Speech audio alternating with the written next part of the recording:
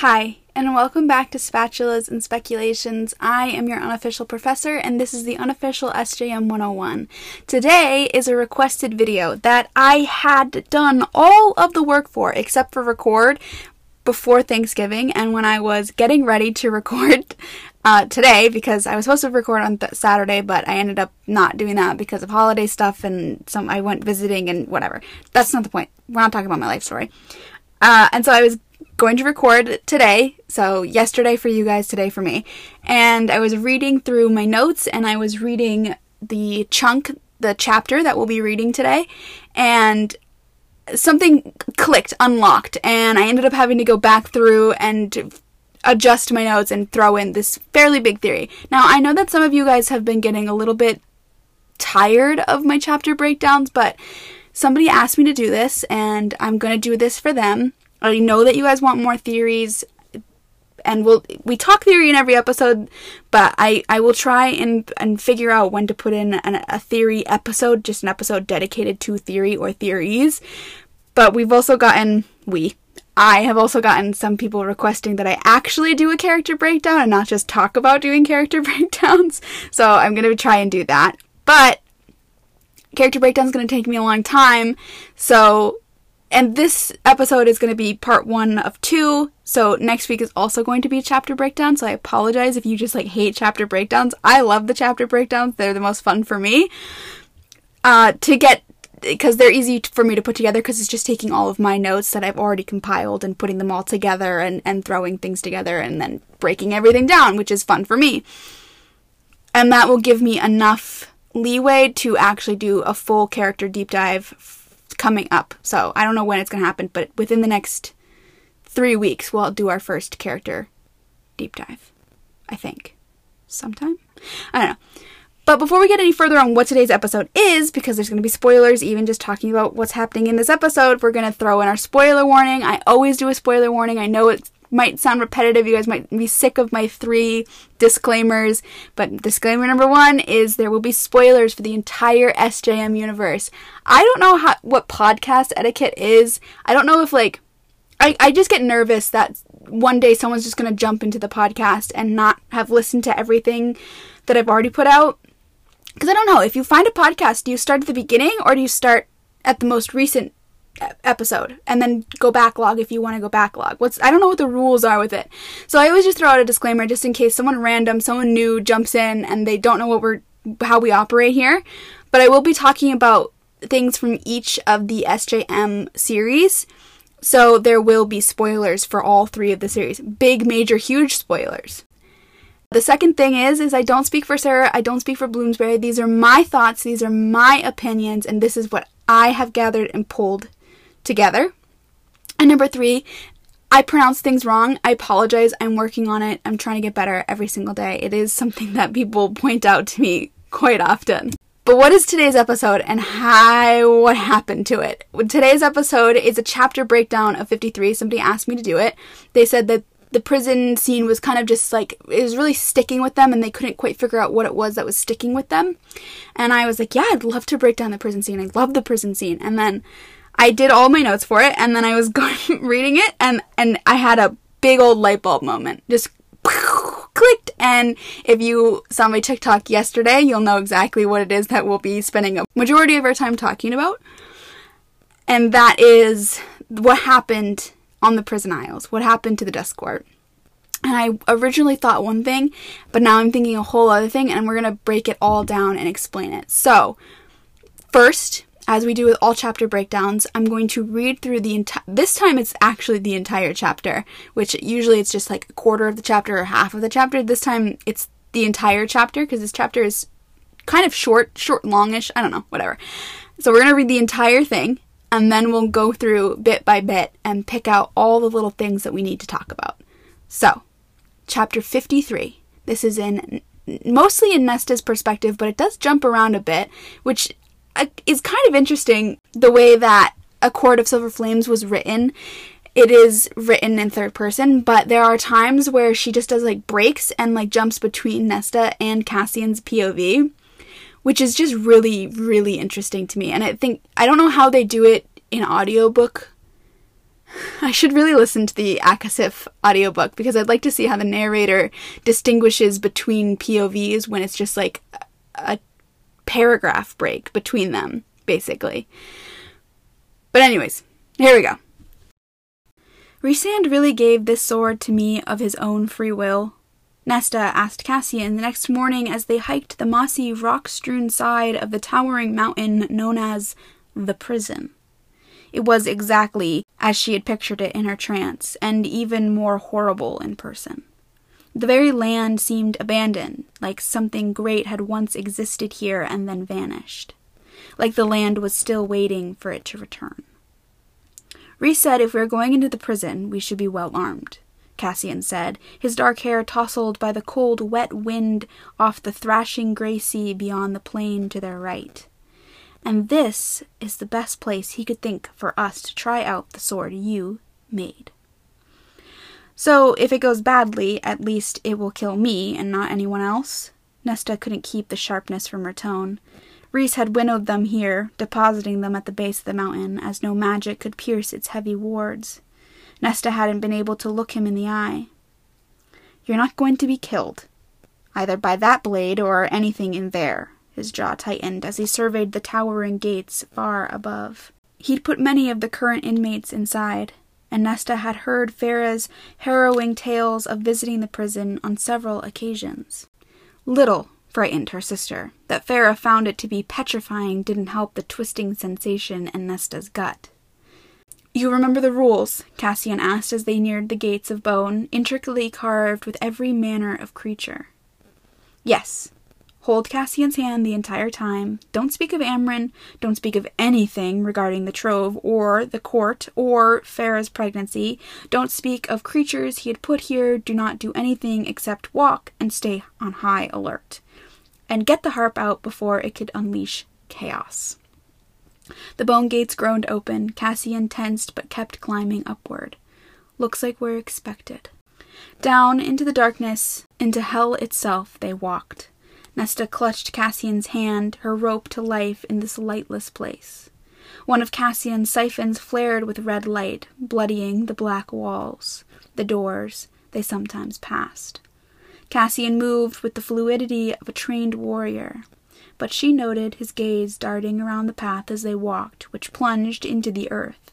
The entrance to the hidden hall she had seen in her scrying had been far, far below.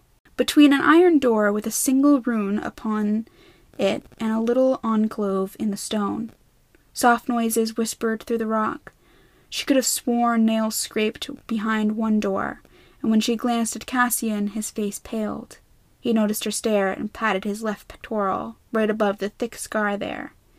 Indication of who was imprisoned behind that door. Who ran their nails over it. Her blood chilled. The blue anise. Cobalt skin and iron claws, he had said. Anise savored eating her prey. Nesta swallowed, squeezing Cassian's hand as they continued downward. Minutes or hours passed, she didn't know. In the gloom, the heavy whispering air, time had ceased to matter. Nausea rolled through her. Amren had been in this place for thousands of years, thrown in by fools who had feared her in her true form. That being of flame and light who had lain waste Hybern's army. Nesta couldn't imagine spending a day in this place, a year. She didn't know how Amren had gone mad, how she found the strength to survive. She had treated Amren badly. The small thought wedged into her mind. She had used her, exactly as Amren had said, as a shield against everyone, and Amren, who had survived millennia in this awful place alongside the worst monsters in the land, Amren had found her abhorrent. Misery burned like acid. Something pounded through the rock to their left, and Nesta flinched. Cassian squeezed her hand. "Ignore it," he murmured. Down and down, into a place worse than hell. And then she spied an enclave burned into her memory behind her eyelids, and yes, beside it was that iron door with the soul rune on its surface. Here! Nesta jerked her chin towards the bald stone, through the rock. When Cassian didn't reply, she twisted to him. His focus laid on the iron door. His golden brown skin had gone ashen. His lips mouthed the name of the being behind it. Lanthes. "You're sure?" Cassian swallowed. "You're sure this is the place?" "Yes." Nesta didn't grant them time to reconsider as she outstretched her free hand and stepped to the stone.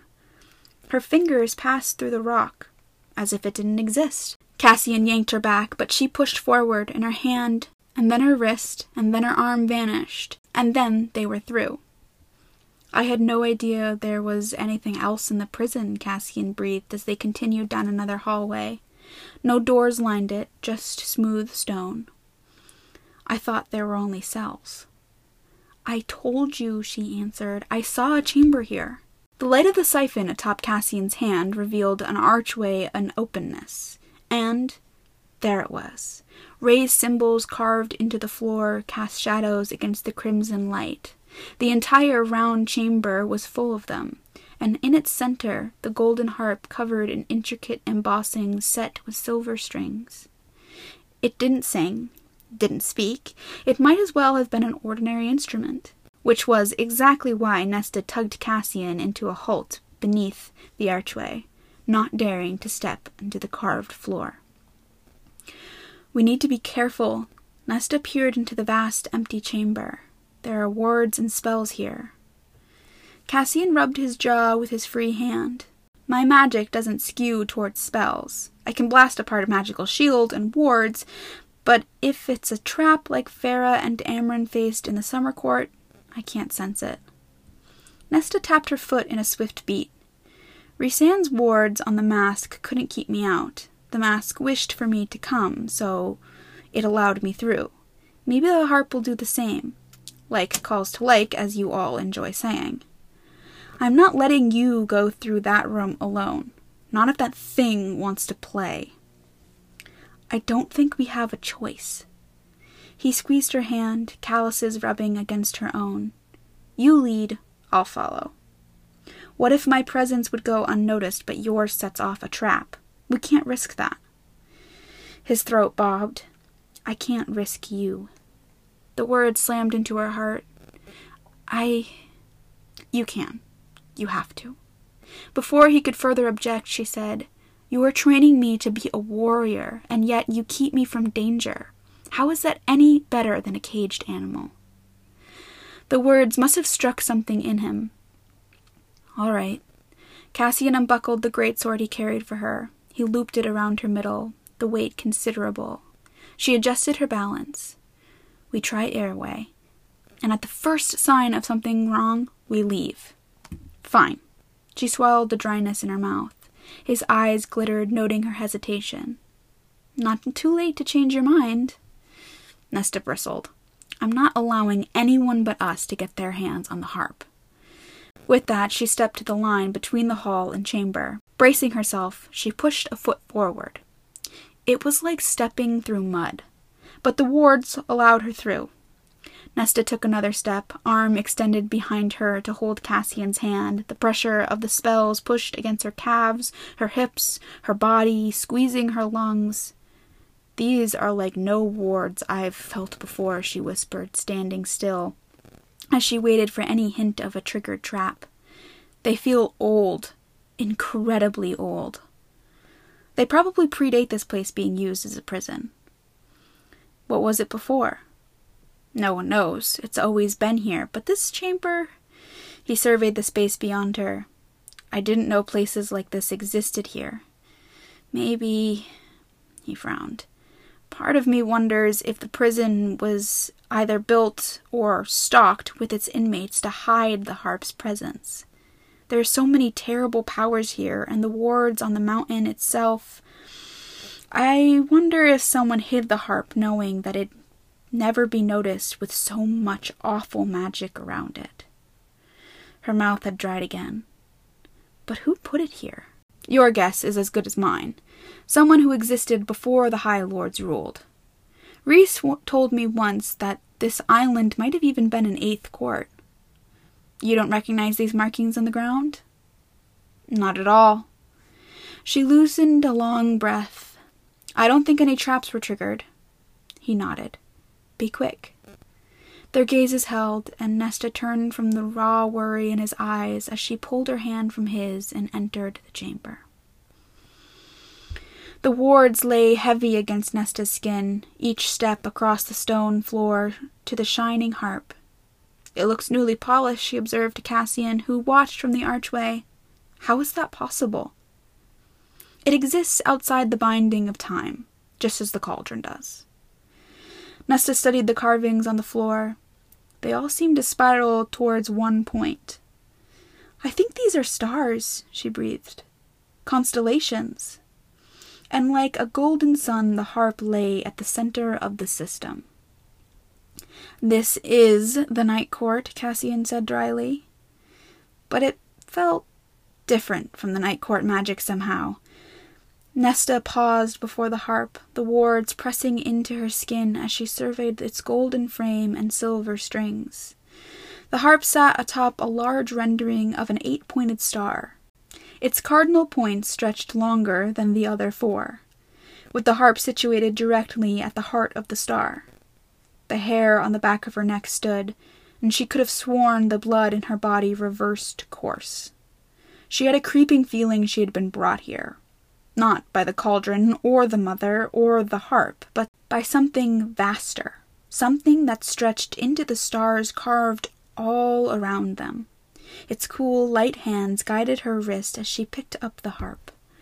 Her fingers brushed the icy metal. The harp hummed against her skin as if it still held its final note from the last time it had been used. Faye screamed, pounding on the stone that hadn't been there a moment before, pleading for their children's sake, begging to be let out, let out, let out. Nesta had the sensation of falling, tumbling through air and stars and time. It was a trap, and our people were too blind to see it. Eons and stars and darkness plunged around her. The Fae clawed at the stone, tearing their nails on rock where there had once been a door. But the way back was now forever sealed, and they begged as they tried to pass their children through the solid wall, if only their children could be spared. Light flashed, blinding, and then it cleared. She stood in a white stone palace, a great hall where 5 thrones graced a dais. The 6th throne, in the center, was occupied by a pointy-eared crone. A golden spiked crown rested on her head, blazing like the hate in her black eyes. The Fae crone stiffened, blue velvet robes shifting with the movement. Her eyes, clear despite her wrinkled face, sharpened right on Nesta. "You have the harp," the queen said, voice like crinkling paper, and Nesta knew who she stood frozen before. What crown lay on her thin white hair. Breelin's gnarled fingers curled into the arms of her throne, and her gaze narrowed. The queen smiled, revealing a mouth of half-rotted teeth. Nesta backed up a step, or tried to. She couldn't move. Breelin's horrible smile deepened, and she said conversationally, "My spies have told me who your friends are." The half-breed and broken Illyrian. "Such lovely girls." Nesta's blood churned as she knew her eyes were blazing with her power as she snarled. "You come near them, and I'll rip out your throat. I will hunt you down and gut you." Breelin taunted. "Such bonds are foolish as you still holding on to the harp, which sings answers to all my questions. I know where you are, Nesta Archeron." Darkness erupted. Unmovable, solid darkness slammed into Nesta as hard as a wall. Screams still echoed. No, no. That was a male bellowing her name. And she had not slammed into darkness. She had collided with the stone and now lay on top the floor, the harp in her hands. "Nesta!" Red light flared, washing like a bloody tide upon the stones, her face the ceilings, but Cassian's siphons could not break through the wards. He could not reach her. Nesta clutched the harp to her chest, the last of its reverberations echoing through her. She had to let go. Somehow, in touching the harp while Breelin was wearing the crown, she had opened a pathway between their minds, their eyes. She could see Breelin, and Breelin could see her, could sense where she was. She had to let go. She couldn't do more than twitch her fingertips as invisible, oppressive weight bore into her, like it flattened her to dust upon the ground. Let go, she silently bade it, gritting her teeth, fingers brushing over the nearest string. Free me, you blasted thing. A beautiful, haughty voice answered, full of music so lovely it broke her heart to hear. I do not appreciate your tone. With that, the harp pushed into her harder, and Nesta roared silently, her nails scraped over the string again. Let me go! Shall I open a door for you, then? Release that which is caught? Yes, damn you, yes! It has been a long while, sister, since I played. I shall need time to remember the right combinations. Don't play games, Nesta chilled at the word it had used. Sister. Like she and this thing were one and the same. The small strings are for the games, light movements and leaping, but the longer, the final ones, such deep wonders and horrors we could strum into being.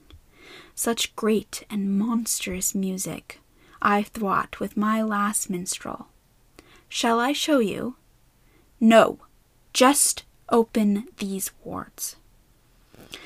As you wish. Pluck the first string, then. Nesta didn't hesitate as her fingers curled over the first string, grasping and then releasing it. A musical laugh filled her mind, but the weight lifted and vanished. Nesta heaved a breath, shoving upwards, and found herself free to move as she wished, the harp still in her hands, dormant. The very air seemed lighter, looser, like opening another doorway had shut the one to Breland. Nesta! Cassian thundered from across the chamber. I'm fine, she called out, shaking off her lingering tremors, but I think someone very wicked used this last. She stared at the darkness above.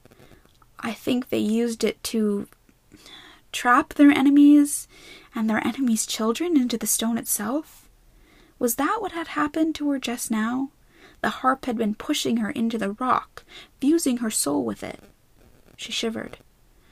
Cassian demanded, Are you hurt? What happened? She groaned, rising slowly. No, I touched it, and it held a memory, a bad one she'd never forget. And we need to leave. It showed me Breland wearing the crown. She saw me here. The words tumbled out as Nesta waded back through the ward-heavy cavern, feeling that center spot, the star at its heart, like a physical presence at her back. Those vast, light hands seemed to pull at her, trying to make her return, but she ignored them.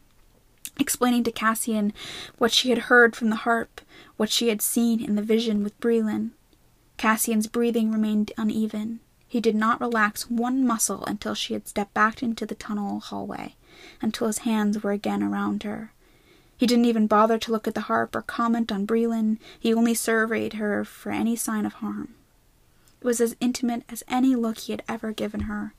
Even when he was buried deep inside of her, moving in her, his gaze had never been so openly raw. She tucked the harp into her side and couldn't stop the hand she had lifted to his cheek. I'm fine. He pressed a kiss into the heart of her palm.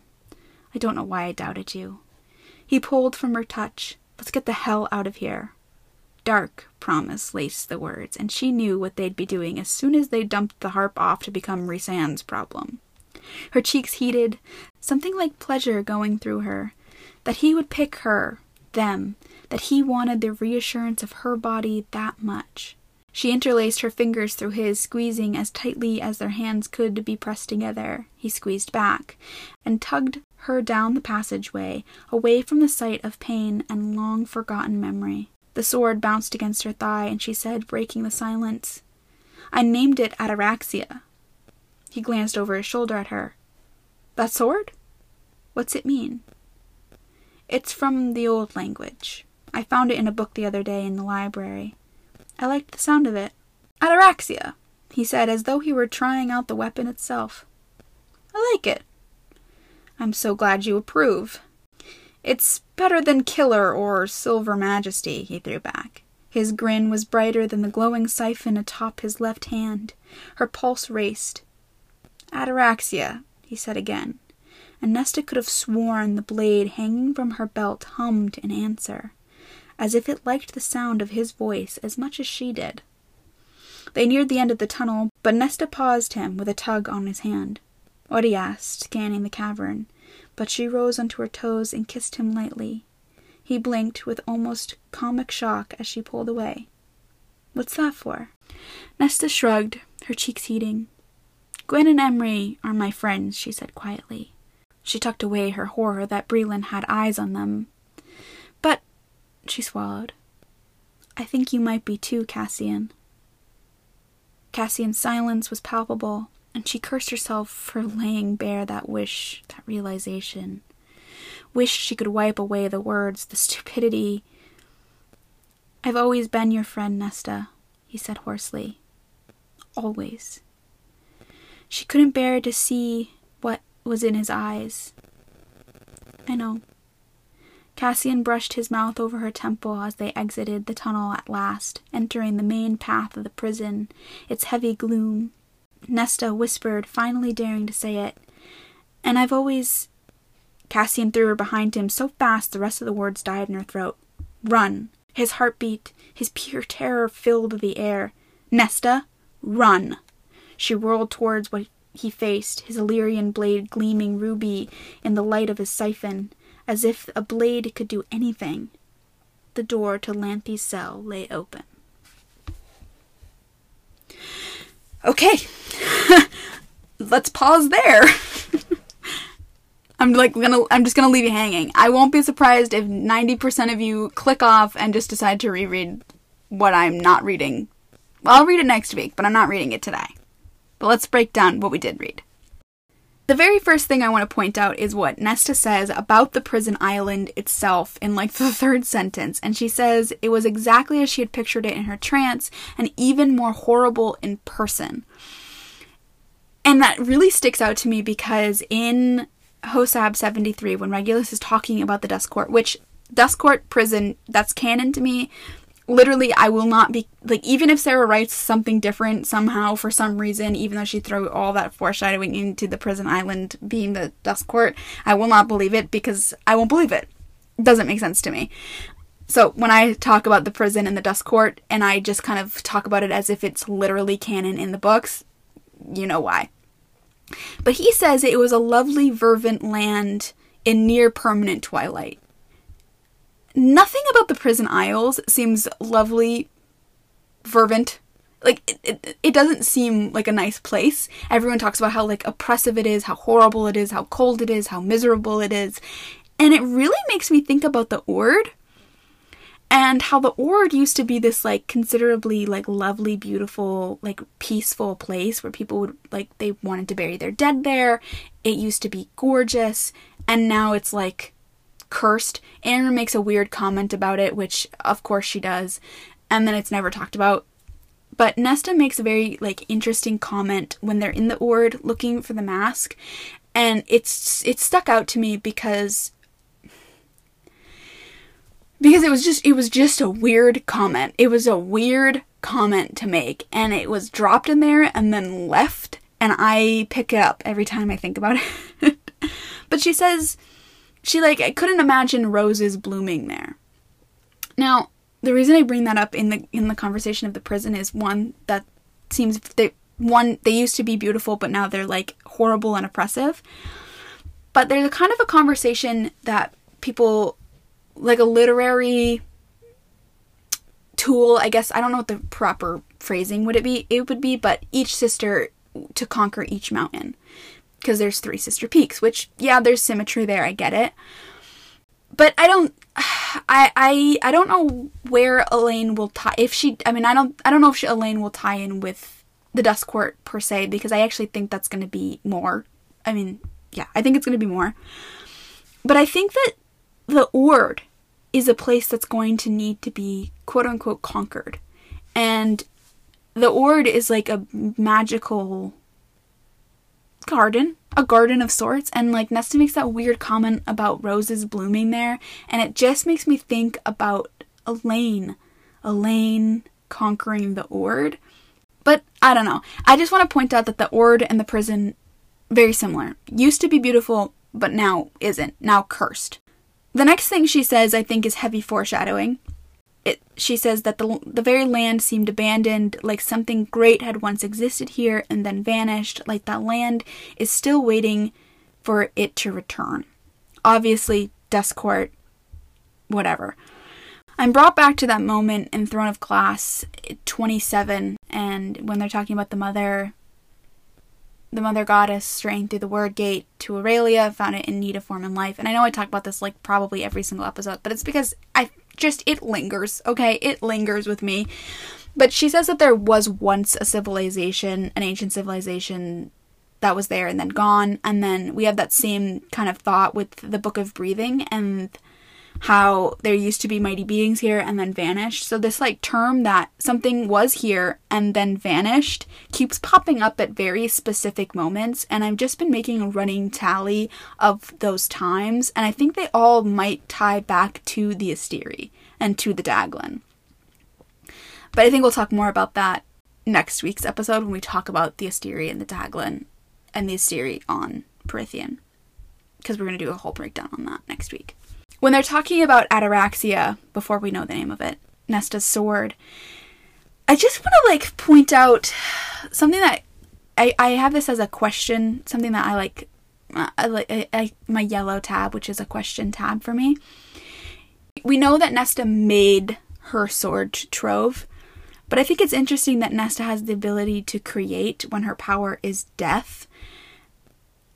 And I kind of wonder what that means about the power that she has left from the mother. Because I have two thoughts on this. One is that we don't actually know the extent of Nesta's power. We know nothing about it because she never learned it. She never wanted it. She didn't care about it. She didn't want to use it. She didn't touch it. So we have no idea what Nesta had taken from the cauldron, other than people were very scared of it. And that it can make things. But we don't really know what she could make, because she never dabbled with it. I kind of wish she dabbled with it, but I'm interested to see what that means about the power she has left, seeing as she was able to make something with the power of the cauldron, and she still has a little bit of that power of the cauldron with her. So I'm really interested to see what she can make, capital M, make. Later, they talk about how they're talking about the inmates, or she's thinking about the inmates, and they say that Cassian had put many of the current inmates, and I kind of want to know what happens to the old ones. Do they die? I have it in my head that all of the inmates are immortal, like legit immortal creatures, like Lanthes, the Bone Carver, whatever. But who do they put in the prison? Because Azriel makes it sound like he is there often. Rhys has said he's put many people in the prison. So, what do you have to do? Who's in the, who really is in the prison? Are there regular Fae just hanging out in the prison? Or is it just horrible, deathless creatures? And I really just want to know about, I think we will know, because if the Dust Court is revived, they're gonna have to make a new prison. Right? Unless you put the Dust Court, I don't know. The prison inmates are gonna have to move. They're going to get evicted, right? Right? Are they going to get evicted? Or are they going to have to give the Dust Court its own new land? How is that going to work? I want to know how that's going to work. I feel like they could just make a new prison. It might be fairly easy. It might even be easier than maintaining the prison that they have now. Maybe it'll be more of a collective thing, because right now only Rhys has access to the prison, which I know Mr. Busybody Control Freak would not like having to share the responsibility and maintenance of the prison, because he has control of it and he is a control freak. Rhys is a control freak. So I don't really see him getting along very nicely with the other High Lords and having to just give them the option of putting people in the prison. Honestly, why does wow, I just had such a thought about Rhys and how other people must view him. But he really does swing his weight around, doesn't he? He is a control freak busybody. Because all the other High Lords know of the prison, right? And, I mean, these are creatures, these can't just be creatures who have caused a ruckus in the Night Court. So Rhys has been going around all the other courts and dishing out judgment for the other High Lords. How does this work? Do they have to ask Rhys? Like, imagine Byron having issues with some creature and him having to, like, ask Rhys, can I put this bad guy in your prison, please? And, like, Rhys has to be like, yeah, I guess, or like, no, deal with it yourself. Am I thinking too deeply into this? Maybe. Move on, Lillian. I'm just gonna move on. When they're talking about the rules, one of the rules was to always hold on to Cassian's hand the entire time. Now, this is something that Rhys did when Farrah and Rhys went to the prison, and Farrah held on to Cassian's hand when she and Cassian went to the prison, but why do they have to? Why? I mean, we know Sarah is not misogynistic at all, so do they think they're going to get lost? And if they get lost, like, what does that matter? Is someone going to take them? And again, where are the prison sentries? Where are the guards? Like, shouldn't someone be with them, like, being a guard? Like, you know, in prisons, in movies, they, like, have a guard at, like, every stop. Where are the guards? What are they doing? Who are they? I mean, we do know they're a shadow and a thought of a spell that was originally there to create the prison. So whoever created the prison, which we'll talk about in a second, created the guards, right? But where are they? For real, where are they? I just find it weird that the girls can't just, like, they have to hold someone's hand. Are they going to get lost? Is someone going to snatch them? How does that work? What does that mean? Anyways, moving on. I just want to point out really quickly that anytime I see the word chaos in any of Sarah's books, chaos or void, I always highlight, always underline, always tap, and she does say, like, get the heart before it could unleash chaos. And I just want to point that out really quickly and then move on, because it's just one of my trigger words, and I'm going to point out my trigger words every time I see them. The next thing is that the prison mountain seems to be made of black stone. But we don't get the feeling, that bad, oppressive, painful feeling that we get with the black stone in the clock tower in Throne of Glass. So I'm kind of just interested in, like, why is it black stone? Is it just, like, black because it's dark? Or what? It's under my impression that the Dust Court, not only is the island actually fairly large, it just looks small compared to Perithian. It would probably be, like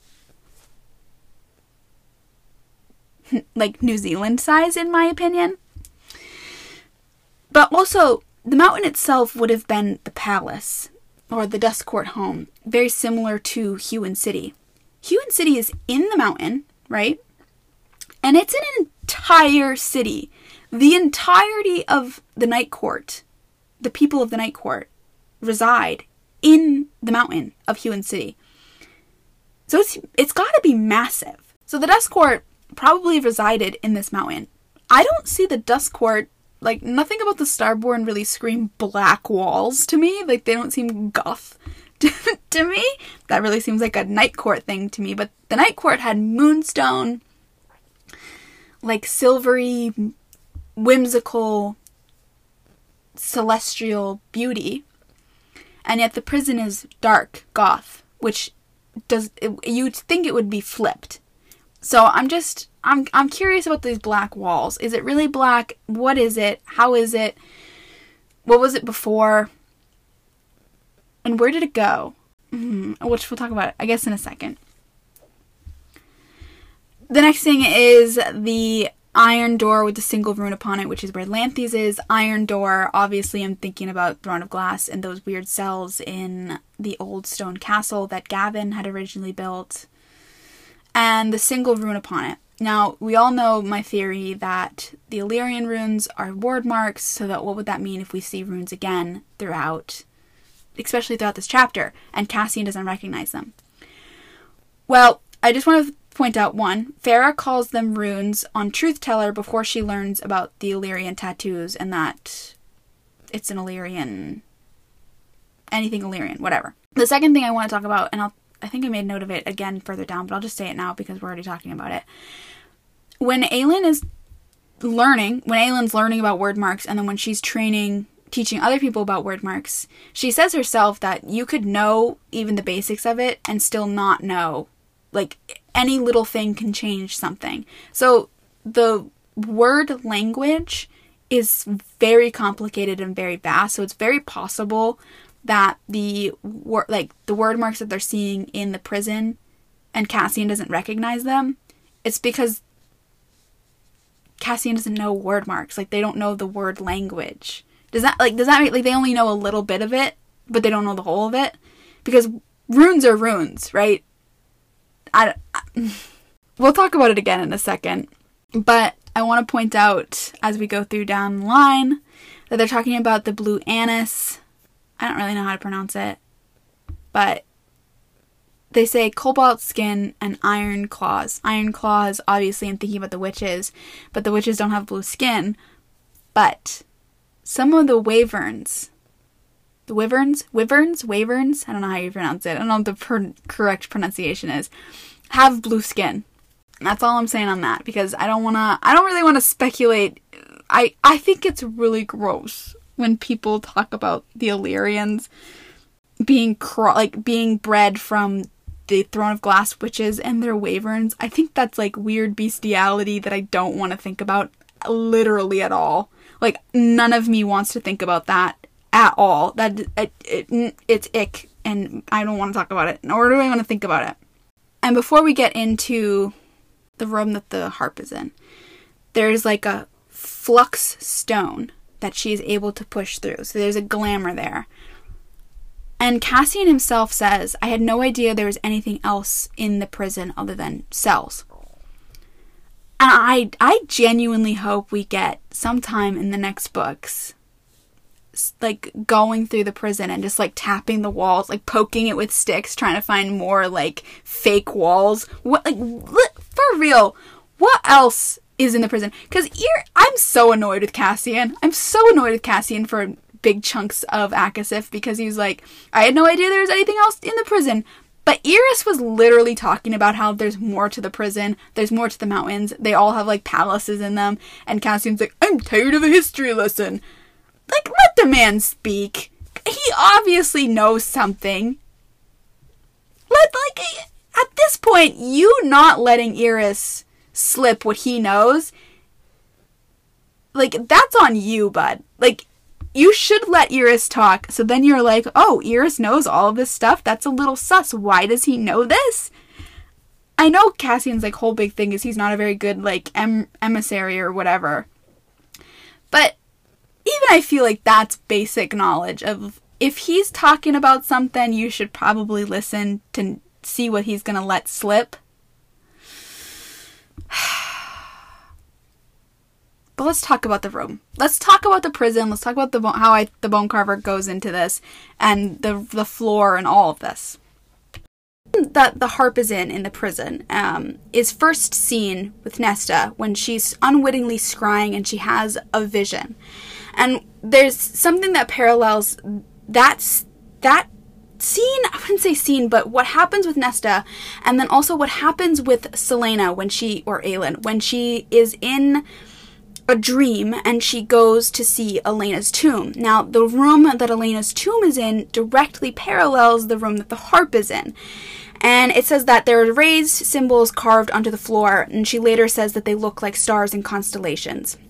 When Aelin's in the room, she says, or in the tomb, she says, in Throne of Glass 25, she tripped on something, and as she staggered, she noticed the floor. Her mouth fell open. It was carved in stars, raised carvings that mirrored the night sky, and the ceiling depicted the earth.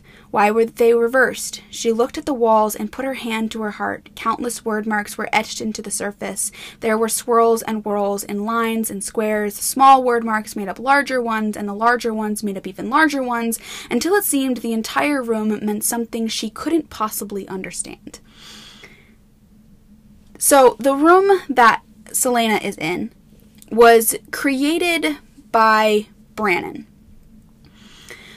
But that castle was built by Gavin. Gavin built little tunnels to the Truth God's temple, which we already know because we talked about it before, that I think that the bone carver is tied to Gavin. So there's that tie. The bone carver carved every single cell or door. Every door to every cell. He says it in Acosf, I think even when they first met him. So, and the bone carver put himself in the prison. So she asks, who put the harp here? Who carved this room to look exactly like a room that is in the Throne of Glass palace that is already tied to him in a way? So I just want to throw, like, if there's this parallel, and then there's also the parallel that the bone carver was in both worlds, that the bone carver is tied to, you know, everything. So did the bone carver carve this room? Was the woman, the Fae warrior that he was mooning over, loved, salvation, was she the missing daughter? Could it have been Thea? He says a decision that he made a long time ago is what landed him to choose to be in this prison. We don't ever find out what that decision was, but I almost wonder if it has something to do with the Dust Court or with the Daglin or with the Wild Hunt, as we'll talk about next week. And again, you know, Aelin says that they're word marks, and Nesta asks Cassian, have you ever seen anything like this? And he says no. Like I said earlier, word marks can just be really, really confusing. They're a written language, but also can be a spoken language. You know, every single time Aelin really describes word marks, it's almost exclusively swirls and whirls, which is exactly the way that the Illyrian tattoos are almost always described as swirls and whirls. So again, I will cling to the Illyrian tattoos or word marks until the day that Sarah smacks me over the head with canon fact. When they're talking about the prison and this room, they say they probably predate this place being used as a prison. What was it before? No one knows. It's always been here, but this chamber, he surveyed the space beyond her. I don't know, this place existed here. Maybe. Part of me wonders if the prison was either built or stocked with its inmates to hide the harp's presence. There's so many terrible powers here, and the words and this mountain itself. I wonder if someone hid the harp knowing it'd never be noticed, with so much awful magic around it. The bone carver said I'm having this thought now as I'm talking, because I already was like, okay, the bone carver put himself in the prison, but why? He says he did it to hide from his siblings. After the bone carver is gone is when Koshi starts making a little bit of noise in the background. I think that Koshi wanted Breland to get the harp for him. Right? He was using Breland. We know that he was using Breland, but why was he using Breland? Because he needed the harp, right? So what if the bone carver hid himself and the harp from his siblings? Does that make any... Oh, not me wanting to open up my book that's right next to me and start writing in it. Oh, that makes so much sense. Okay, that makes sense. But why, how, and what? Don't even ask me. I don't know. It's starting to form in my head. Especially because in the live event that Sarah did for the publication of A Court of Silver Flames, she mentions the bone carver 3 times, and she mentions the prison 3 times. It's interesting that she mentions the bone carver. I'm holding out all of my hope that we're not done with him and all of his little plans. We get the hint again, which we've talked about a million times. I'm not going to go over, like I said, in my head it's canon. The prison is the 8th court. The 8th court is the Dust Court. It's canon to me. It's mentioned again. I'm throwing it out there. Just if you want to, if you're highlighting at home with me, highlight that, circle that. If it's in Acosf, it's important. If it's in the other books, I give leniency that she could change her mind on certain things. But if it's in Acosf, it's set in stone. You might as well consider it canon. So the 8-pointed star. The harp sat upon the rendering of an 8-pointed star. Does the 8-pointed star point to Starborn, the mother? What does it... I'm honestly asking. What does it point to? Because why was Nesta's and Cassian's tattoo an 8-pointed star? Nothing about their bargain. It didn't scream anything to do with the Dust Court. It didn't scream anything to do with the mother. It was kind of like a dumb little bargain that they made. I mean, not whatever, but I mean, it was, because he was just like, work out with me. And she's just like, yep. And then he's like, do it, and we'll make a bargain. And she's like, fair enough. But nothing, like, it didn't have any bearing to the mother, to Starborn, to anything huge and gigantic. So why was their bargain an 8-pointed star? Unless it was to call reference to maybe Nesta being tied to, like, having Starborn lineage already before she even went into the cauldron. Like, I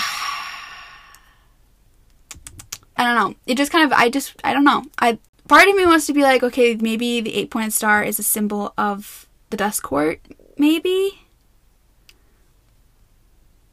It just brings me back to, what is Nesta's tattoo now? Because is it just a redone of the tattoo she already had on her back of the 8-pointed star? Or when she makes the bargain with the cauldron, does she get a new tattoo? What is that tattoo? I don't know.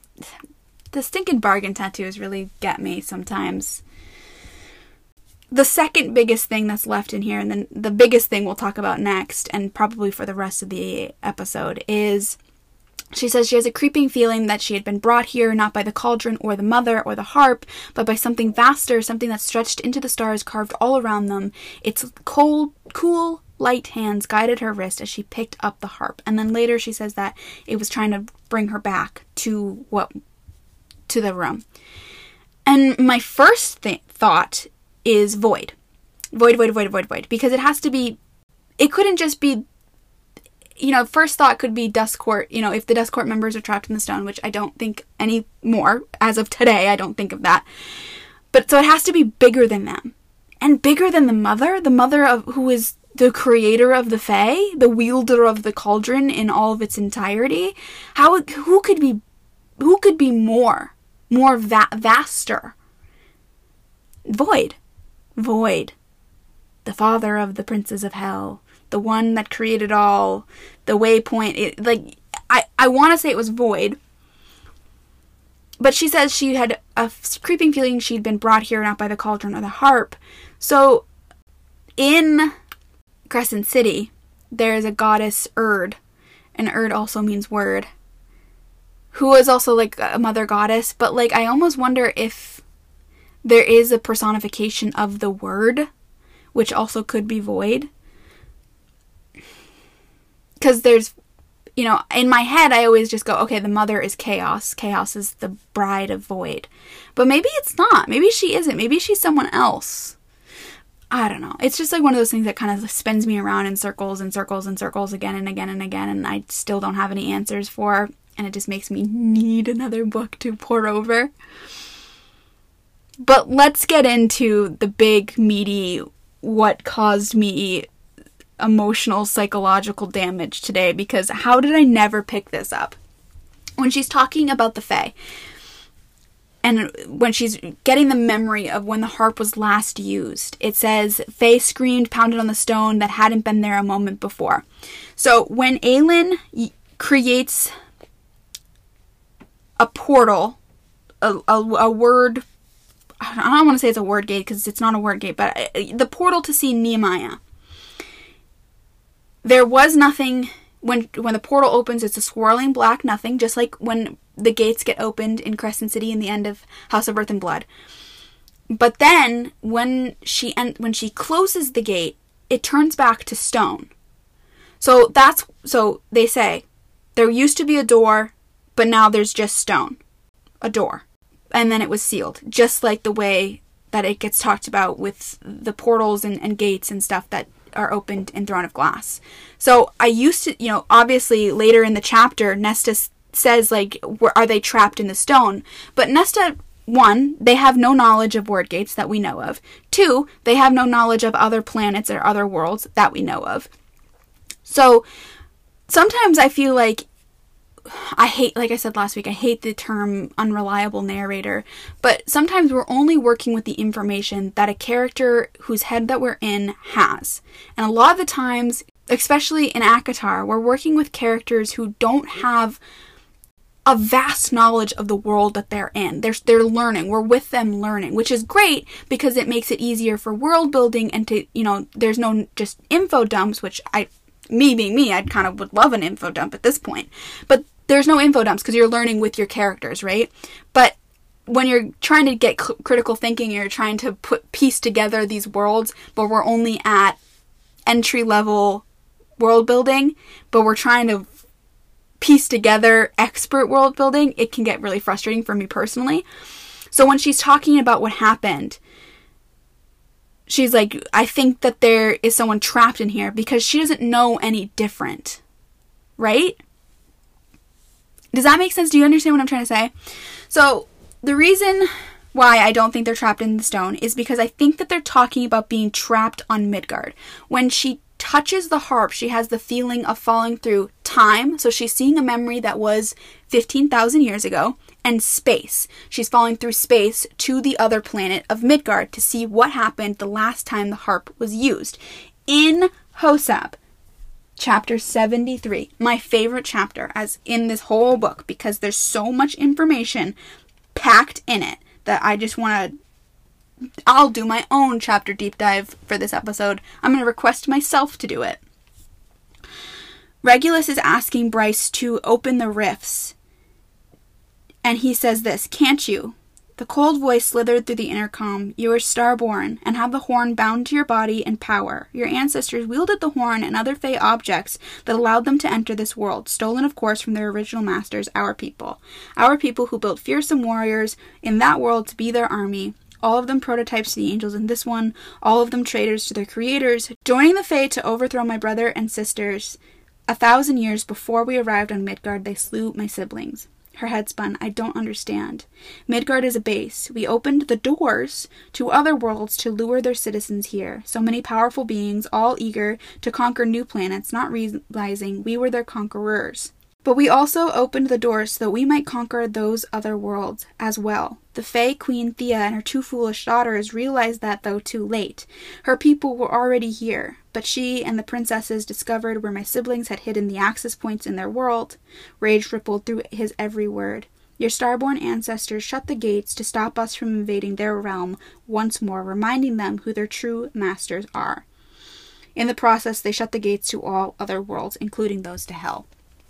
I'm not going to read the rest because, like I said, I'd like to do my own chapter deep. I'm requesting myself to do a chapter deep dive of this one because I want to do a deep dive of this one, which I really should just get out of Zodiac Academy and get back to my SJM reread and do the reread of Crescent City. But I talked about it the last week. I'm not going to talk about it again. So it's to my understanding that the horn can open the gates. I almost want to even think that maybe it could open a gate spontaneously out of nothing, kind of like word keys, which I have a theory. Maybe I'll do a whole episode dedicated to this theory for those people who want my theory episodes. I think that the trove are word keys, essentially. But the horn can open the gates, right? But the harp is what moves the world. The order of the worlds, as we learn in the next chapter with Lanthes when he's explaining what the harp is. So you can open the gates, but the harp chooses you can use the harp to choose what world you want to go to. And so when Micah was using the horn, he didn't want it to open to hell. He wanted to open to somewhere else, but it didn't work the way he wanted it to because the order of the world got shuffled because the last time it was used to shut the gate to hell, right? I'm not sure if I'm making any sense because it's hard for me to explain it all without going like super, super deep into detail. Because it was the last thing that was shut. So that door is just whatever's on the other side. So it went Midgard, then hell. But with the harp, you could change the door, what's behind the next door. But they didn't have the harp, so it didn't change the order of the worlds. It just opened whatever was the last door was in front of it. If that makes any sense. So the last time the harp was used, it was used I would want to say in tandem with the horn. And we have one daughter who was with the horn and stuck on Midgard. And then I think we're going to have the other daughter who was the one who wielded the harp and had the harp. So one daughter stayed on Midgard on one side and the other daughter ended up getting, got shut the gate and then got thrown wherever. Back to Prithian, somewhere else, maybe it was Maeve. I feel like Maeve wouldn't, I can't speculate what actually happened. I'm thinking it out loud. So the Fae that were stuck on Midgard knew who the Asteri were. As we learn later on in Crescent City, Thea found out that the Asteri and the Daglin were the same creatures, but they looked different. As we know, the Asteri can shapeshift, they possess bodies. They look different throughout the years. So the creatures that they had on the Daglin might have looked different than what the Asteri's form were when they first took over Prythian. But Thea found out that they were the same people who had oppressed them and tormented them with the wild hunt and drank the magic of the land like wine. So when they say it was a trap and they were too blind to see, he says basically the similar thing, that they did not know, and then they found out, and then they tried to shut the gates. And they kind of just had, I've said it before on the podcast, I think that them getting stuck was just the lesser of two evils. And they're like, we have to just stop them from traveling worlds, so let's just shut all the gates, and the people who are stuck are the people who are stuck, and that sucks, but it is what it is. I think that's what happened. And the Fae were begging to be let out, and they begged as they tried to pass their children through the solid wall as if it was a portal, which is how we see them in Throne of Glass, so their children could be spared from the Asteri. And if you want, I think I might have even explained it better on my TikTok. So if you didn't see my TikTok from yesterday, just go and watch the TikTok from yesterday, because I feel like I'm not even explaining it right anymore. Because I know what I believe and I know what I see, and I don't know, whatever. But again, like another kind of parallel to the way that Nesta was feeling, she was having this feeling of falling and being thrown, which is very similar to what Bryce feels when she goes through the gate. So I'm going to assume that one daughter was with the harp and had the feeling of falling and being thrown. I think maybe the missing daughter, if it's not Maeve, then maybe it will be Nyx, which is the goddess of the time of the trove. So, I mean, if she wielded the trove, she could have been that missing daughter. But we'll see.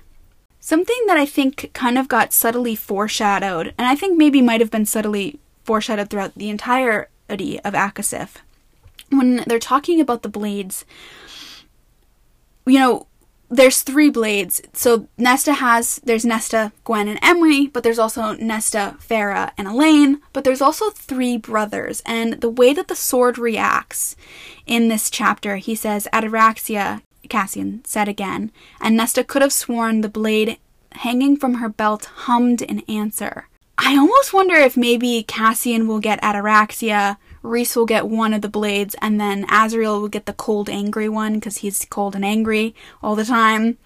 I almost wonder if maybe her trove might go to the brothers instead. It's just kind of a thought I had as I was building this episode. I'd never noticed the way that it hummed in answer to him. So, like, calling to like, in a way. But Nesta does have a fondness for the blade, so maybe she will end up keeping it. But I wanted to just open the door for maybe there's foreshadowing that Ataraxia might go to Cassian. Or Cassian might end up wielding Ataraxia for some reason. And then I'm just going to end here because, like I said, this is part 1 of 2. I mean, I'm going to do an outro and we'll do a little bit of talking as I always do. But as far as chapter breakdown, I'm going to stop here because the next thing that we get into is Lanthes. And I'm going to be talking about Lanthes, the Wild Hunt, the 4th item of the Trove, and Rhys being a word hound, as a lot of you ended up screaming about at me, as I said you guys probably would, and all of that next week. So I'm just gonna end it here because I think that's all I really have to say for this chapter breakdown. I've never ended so abruptly, but I'm ending so abruptly. I almost don't even I feel like I should just not even say anything and just literally just cut this episode without me doing my usual spewing nonsense and just let you guys go from one episode to the next, but I'm not like that. I like to do my spewing nonsense. I'm still spiraling over the Fae not being trapped literally in the stone of the prison, but rather being trapped on Midgard. And that just goes to show how horrifying and horrible the Asteri once were. Like, I know we get, like, pieces of it, bits of it in Crescent City when they're talking about the old wars and all that stuff, but, like, to really have a moment in the past where we're actually seeing it happen in real time, and how terrified the Fae were, that they're literally they're breaking their nails, clawing at stone, because they'd rather break their nail. Like, I'm a person with long nails. I take pride in my nails. I can't imagine doing, like, to do that, you must have, like, true, genuine fear. It makes me a little emotional thinking about how horrible Thea and her daughters must have felt in those moments of... It's very rare in literature, I think especially, or in media, but in SJM books, usually when a character has to make a decision on the fly, or a decision with a lot of consequences, the consequences are usually onto themselves, i.e. Aelin sacrificing herself, Rhys sacrificing herself, all of that stuff. But to see these characters having to make a big decision with horrifying consequences that have bearing on thousands of lives for years and years and years and years to come.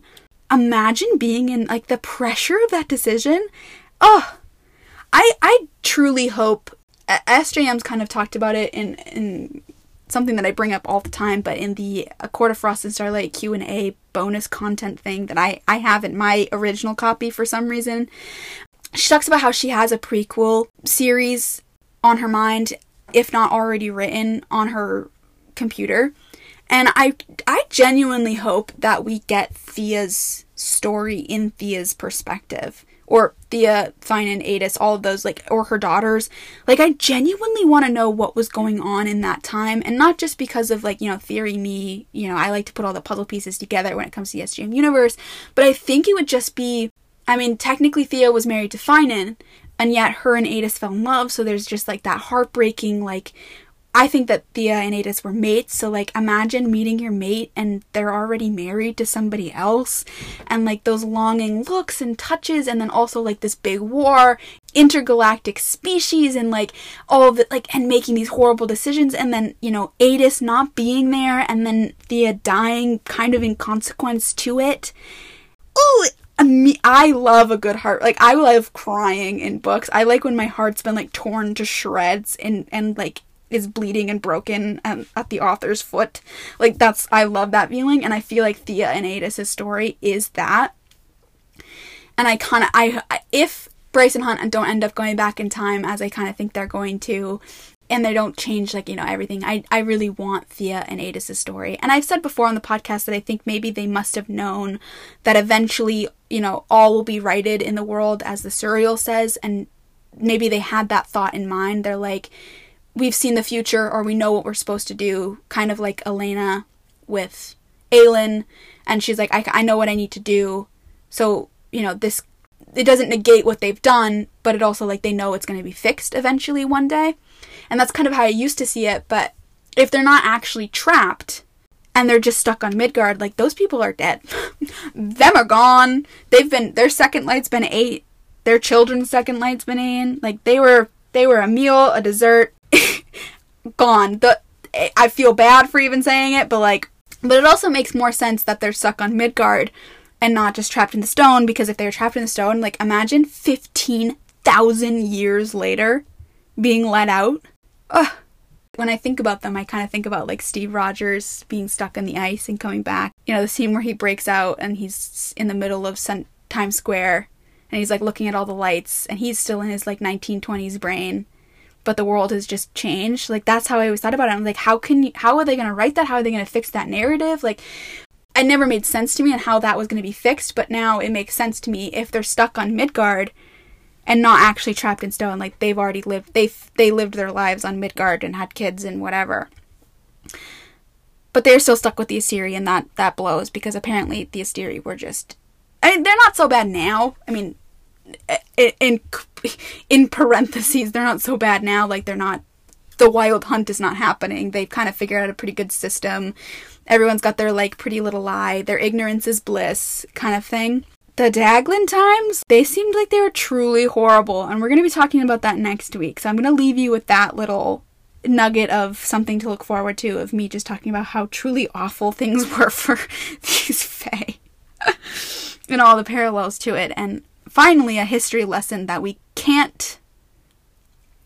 I don't even want to, like, yeah, we finally get a history lesson from Rhys, but he says it's some strain of mythology, so we can't even count it as truth. Like, I'll talk about it next week.